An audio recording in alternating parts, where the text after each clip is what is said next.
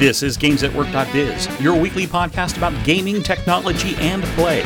Your hosts are Michael Martin, Andy Piper, and Michael Rowe.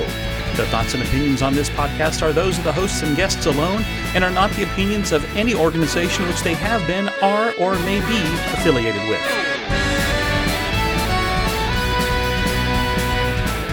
This is episode 443, In the Stone.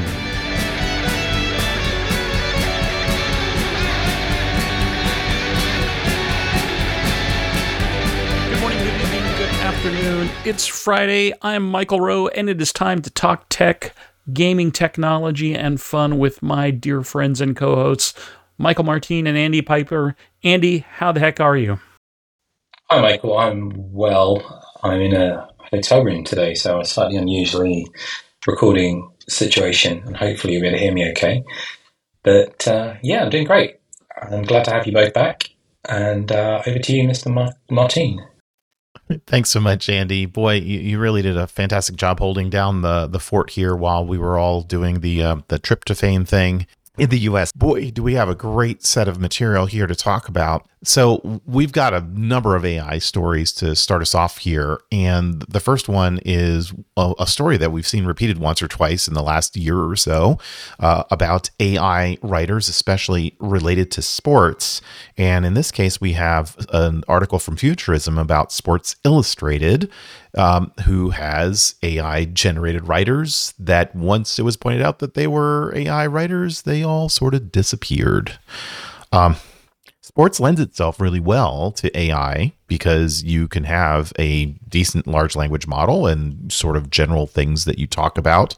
But it would make a lot of sense to let people know that the author is either an AI or it's a real person, wouldn't it now? Yeah, I remember hearing a story probably 6 months or more ago about a service that was being developed for this exact purpose in order to get coverage of the local sports, high school sports teams, etc., into the newspaper. I hadn't realized that Sports Illustrated was also using some of the same type of services, but for those areas where people are just not investing enough anymore to cover the reporting that's necessary, I think it's okay to use it as long as you let people know that's what's going on. Yep, absolutely. So I expect us to see a whole lot more of this, given all the agents that we've been talking about here for a while, but this is an intriguing lead-off article for sure. And it really clicks in very nicely to, Andy, some of the material that you'd covered in your solo show last week from Cory Doctorow on the real AI fight and what's really going on right now, and this kind of conflict, if you will, between what they're being called the effective altruism or doomers, in the way it's kind of put there, or the effective accelerationism kinds of folks. What was your take on reading this? Yeah, I think that it was a really good piece, and I think it spoke a lot to the point I raised last week about the safety, the safety brake being disabled on a lot of this stuff. So people wanting to move faster, wanting to skip past a lot of the inconvenient questions that are being asked. So there's this idea of accelerationism to really kind of move us forward as quickly as we can. I thought it was a really interesting way of describing it, and it was also incredibly depressing that there's this kind of macho argument going on in Silicon Valley, as the argument goes here, between these two schools of thought. And there's a ton of detailed articles that are linked into this particular blog post, so do point your browser over to the show notes afterwards, because taking a look at the various people who have also weighed in on this is worth reading across a variety. I'm just looking here at, there's at least 12 different links that it looks like that are in here from other places.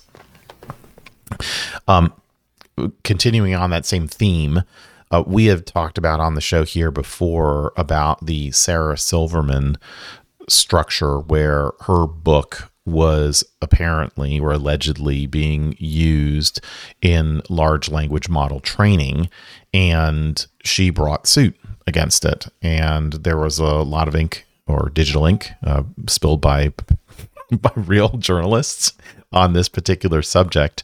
And it was surprising to me here that in the court where she had taken this forward, that her complaint has actually really been kind of skinny down as to what can be accepted and what needs to be proved in order for her to bring it forward.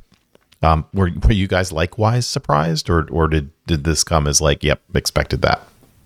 Yeah, I think most stories along this path, right, do tend to get overly simplified and skinny down as you describe it.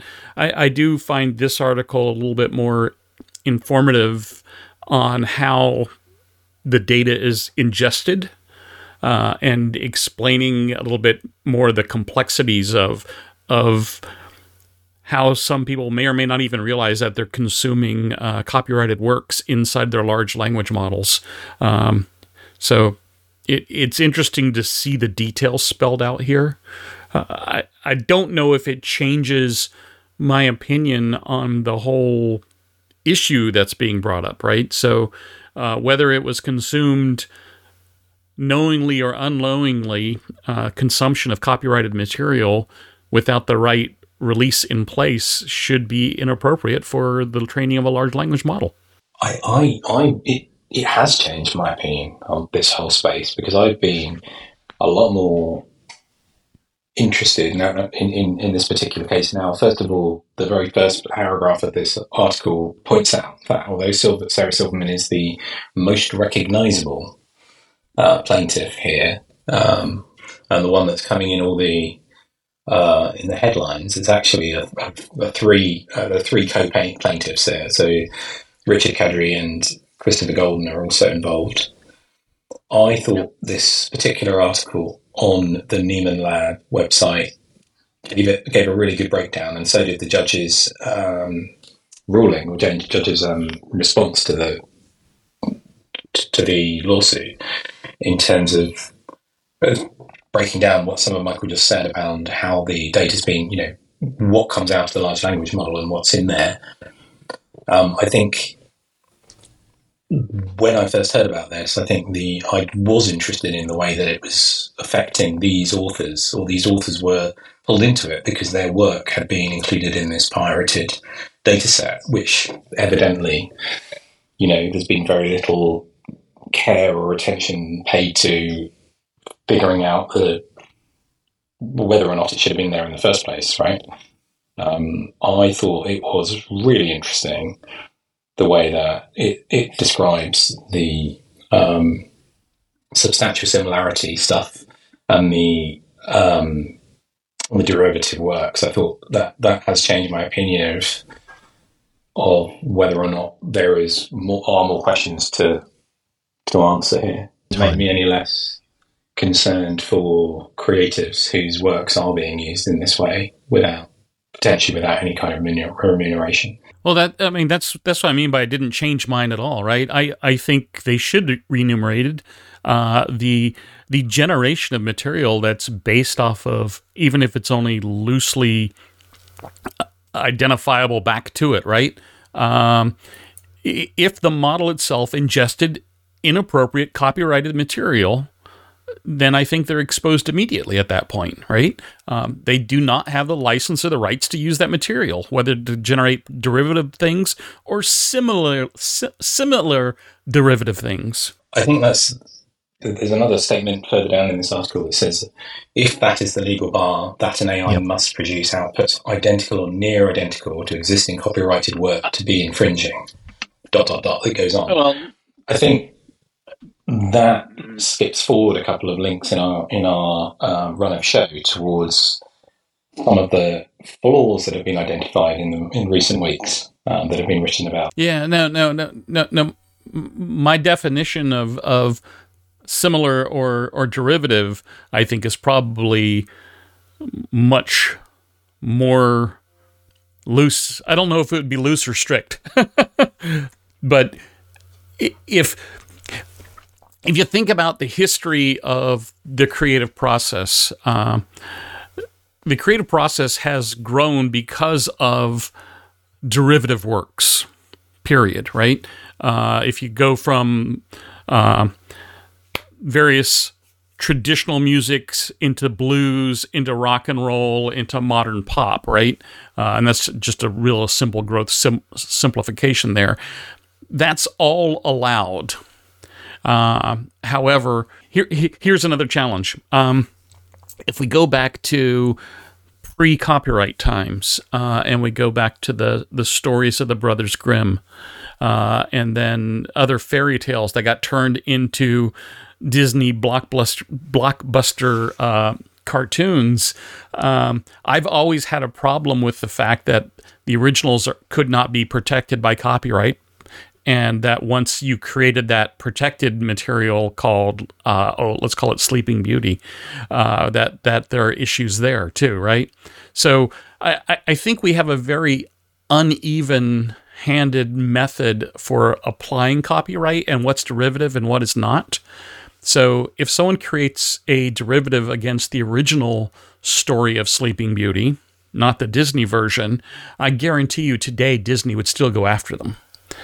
And I want us to get to a point where we have a common method across the various different ways of attributing works to prior works and to compensating appropriately. Yeah, that sounds like an appropriate conversation and a great one for us to have too. And I'd say before we move on, the thought that struck me was derivative works as such are related also to the notion of a human as a computer and our brains, and material that we read or hear or see can influence what a human creates or paints or makes music of at some point in the future. And it becomes really, really difficult to identify, hey, when I heard of the fairy tale around Mädchenfelsen, is that something that now influences a game that I want to design that has elements of that in it? Well, the good news is that eventually you're just going to be a battery in the machine's world, and the only way that those things will be noticed is as glitches in the matrix. Well, I'm sorry, that's already copyrighted. You can't talk about that. Sorry, yeah, you're right. He was just referencing under fair use. Come on. So we're talking about GPT. We're talking about large language models. And we have an article here to move us along from Tech Radar talking about a particular model that Intel and the U.S. government are working on, that they are supposedly calling something like Science GPT, to be able to leverage that level of content and supposedly attribution, maybe, I don't know, in a way that allows for more rapid scientific generation going into the future. Yeah, I think every day I see, not every day, but every time I see a story like this, we just go further and further down the path of Accelerando, the book where every patent was pre-patented. But realistically, when I look at this, I do think it's a good idea that we are leveraging the public good using public sources that we paid for as taxpayers to build out a model that can be used to improve our scientific understanding, or potentially improve it. I think this is a great thing that they're doing. So this one being a government-related, US government-related thing, would all of the outputs be therefore public domain and open to the US taxpayer? But by definition, inventions and other data created by the US government, paid for by taxes, are supposed to be publicly available.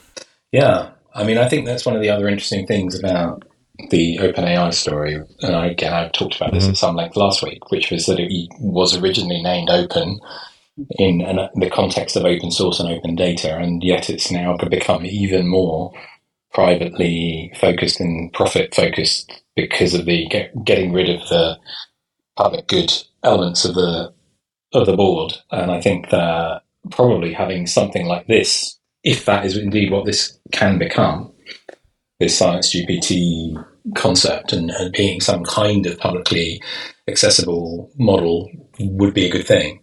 I think the next story we have on CNBC about the OpenAI competitors, in particular Hugging Face, which is open source, getting a lot more calls and client interest after the fiasco at OpenAI. I say fiasco, though that's a word from this article rather than my word. The drama. You didn't create that yourself. No. No, I would say the drama at OpenAI.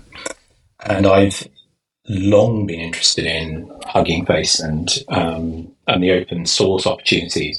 I know that the Open Source Initiative has just published another iteration of their proposed open source definition for AI models.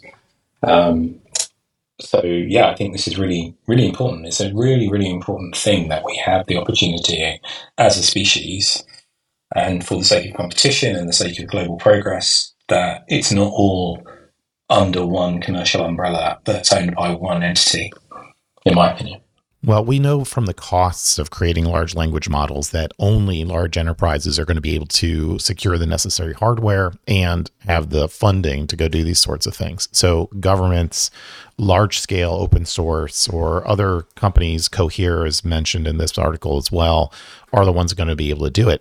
And spanning now an arc of a couple of episodes, as I listened to last week's show, the thing that struck me is that each of these large language models cannot be self-referential. They have to hungrily, greedily, we'll use that word too, because it's a nice little word you can use in your designing of prompts, acquire additional content and information.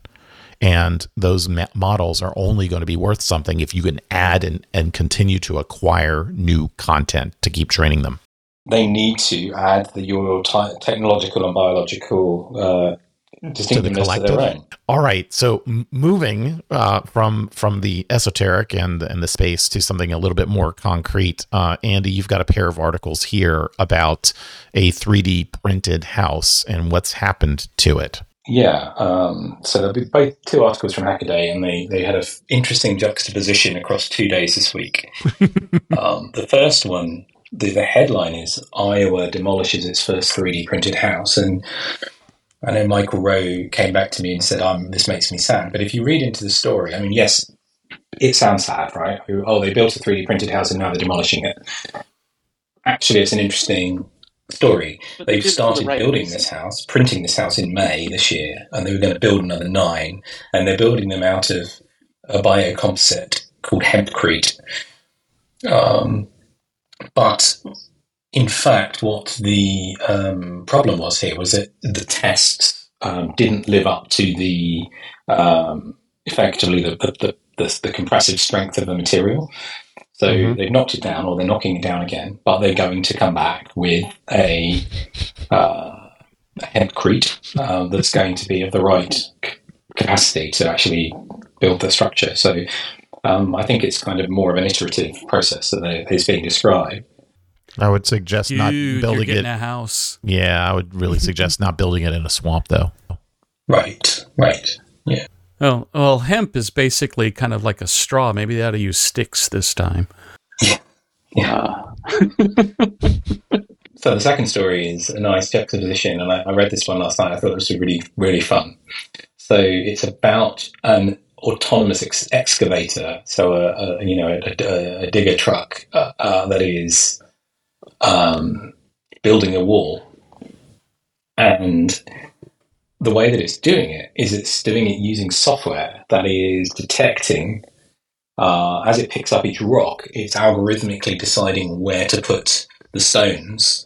So it's got machine vision that is being used to actually grab and assess the stones and the shape and their weight and center of gravity, and then figuring out where to put them without using any mortar. So this is building of dry walls, which has been happening certainly in the UK and England since ancient times. The construction of dry walls has been a kind of a craft over centuries by farmers and others. But this is doing it at a gigantic scale using machine vision and an AI to figure out how to do it with a gigantic machine. It's great. I love this too, because in North Carolina, here in Chapel Hill, it's famous for the low stone walls here in our town. Not that you would build them quite this way, but and it's not nearly as ancient as those built by the Romans, but it's kind of cool that way too. And what did the Romans ever do for us? Yeah, I ask that question constantly. Well, Andy. besides the aqueducts and the Ides, I can't live without the Ides. Rensbladder. We've got a couple of last articles that we want to get to because we're nearly running out of time, and it's all related to some historical computing and games. And the first of those was from Terence Eden, who postulated what would happen if computers never got any faster. Because we know that when you run some emulators in certain cases, your games are unplayable. You just can't do them anymore. So what I loved about this article is that Terence, who's a good friend of mine, did this through the reference pointer of games consoles, as well as also space machines we've talked about, right? But he talks about the fact that by the end of the lifespan of, let's say, the Sega Mega Drive, if you know, when you first got it, you have games that look like this. But by the end of the lifespan of that thing, because there were no over-the-air updates to it over the course of its lifespan, because it wasn't connected to the internet, you only have the hardware constraints of the machine. Developers have become so good at exploiting the complete hardware that you have this almost generational step change in the quality of the software. The space reference is when we talked about this not too long ago, where they've been updating the Voyager probes remotely, even though they're running decades old hardware. So I think it's a really interesting thought experiment to say, what if things were frozen in time at a hardware level, and we didn't just rely on Moore's law to continue, which we can't anymore anyway, to continue to grow our capabilities. Yeah, I love that point, and that was just really fantastic about over-the-air upgrades making a big difference, not just here on Earth. What about DOS Deck? How about that? I loved it. I've installed it on my Steam Deck. Well, I've set up a browser to open in kiosk mode on my Steam Deck, and you get instant access to these DOS games. And I was talking to somebody at a conference or at an event last night about how crazy it is that you can now boot an entire DOS machine in a web assembly in a browser and have it run and work, and yeah, it's great. Oh, I didn't see that they had Epic Pinball in there too. That's pretty cool. Yeah. It was great. I mean, I started going through each of the games, and it saves your state in a cookie. So if you're on the same machine, you go back to where you left off straight away. So Andy, with this, you could actually run Doom on a computer. What's that? Who'd want to do that? I'd much rather run it on a pregnancy test. Now you're just talking silly. Don't even mention that anymore. I know. Doom on a computer. All right. So wrapping things up for the day, we're not going to talk about wine. We're going to talk about whiskey. And I've not tried this yet. Have either of you? Have not. I have not. So the short version, it's allowing you to play games much like you would with wine in the Mac environment and rock and roll. Or call people, or do stuff. It's fun. It looks like it's just kind of a UI wrapper around the stuff that Apple announced at WWDC this last year to allow for porting of games. But I've not had a chance to look at it in detail. More retro games is a good thing. And it's available in Polish and French now, according to release 2.2.1. Very good. All right. Well, with that, everybody, I think we'll bid everyone a civil adieu. And we'll join you again here next time on gamesatwork.biz. See ya. See ya. You've been listening to gamesatwork.biz, the podcast about gaming technology and play. We are part of the Blueberry Podcasting Network, and would like to thank the band Random Encounters for their song, Big Blue. You can follow us on Twitter at gamesatwork_biz or at our website at gamesatwork.biz.